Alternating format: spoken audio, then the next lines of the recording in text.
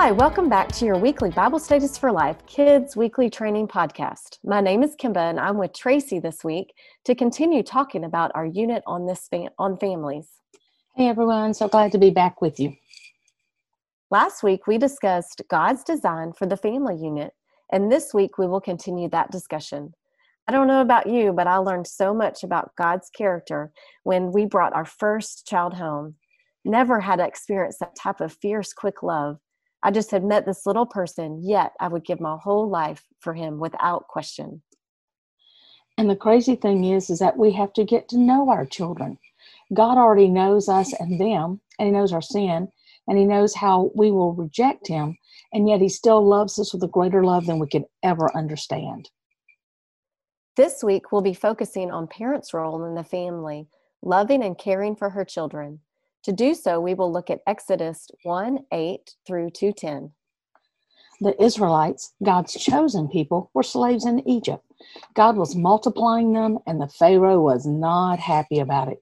He was afraid the Israelite children would grow up and take power in Egypt, so he ordered the murder of all young baby boys under 2. But there was one mother who God helped to protect her child.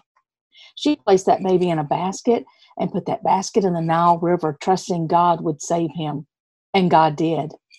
The Pharaoh's daughter, the child of the man who was trying to kill all the baby boys, found the basket and the baby.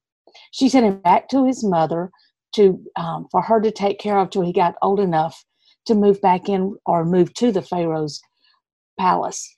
And when he returned, the Pharaoh daughter named him Moses and continued to care for him as he grew. Teachers, please use this story to remind kids and preschoolers that God's plan for parents is that they would protect and love their children.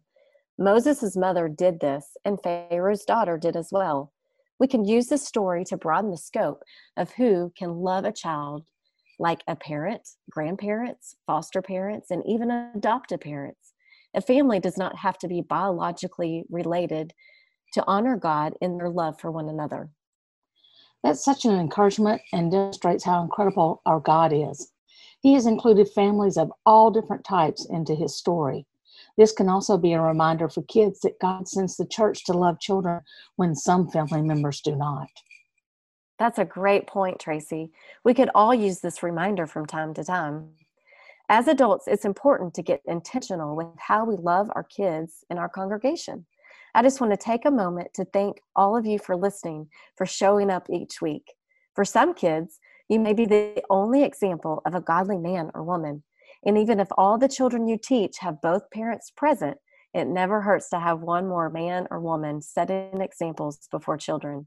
Thank you for your obedience to this calling. As a parent, I'm extremely grateful to my kids' Sunday school teachers. That's true, Kimba. I have 2 teachers that stand out in my memories. One was my kindergarten preschool teacher. Actually, she taught us, I think, just all older preschoolers for a number of years. And she just made all the Bible stories seem real. She helped us understand them and to grow and love those Bible stories. And my other was my 5th grade Sunday school teacher. She invested in our little group of girls. She instilled the importance of reading our Bibles and doing what it said. And she modeled that behavior. I mean, I never heard anything come out of her mouth that was not just, it sounded like it came straight from God. And the scriptures just seemed to ooze out of her. And she led me to realize that I needed a personal relationship with Jesus. Amen. I love hearing stories about the impact of individual teachers. Thank you for sharing that and being with us this week. I pray this story encourages the kids and preschoolers you teach each week, and also you as you encourage them in God's Word. Leaders, be sure to check out the Level of Biblical Learning for your age group and consider how you can teach kids that concept through the Bible story. Consider also passing this week's Levels of Biblical Learning on to parents for extra emphasis.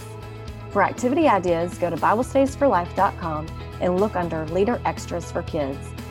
Thanks for all that you do each week. We'll talk again next week. Bye.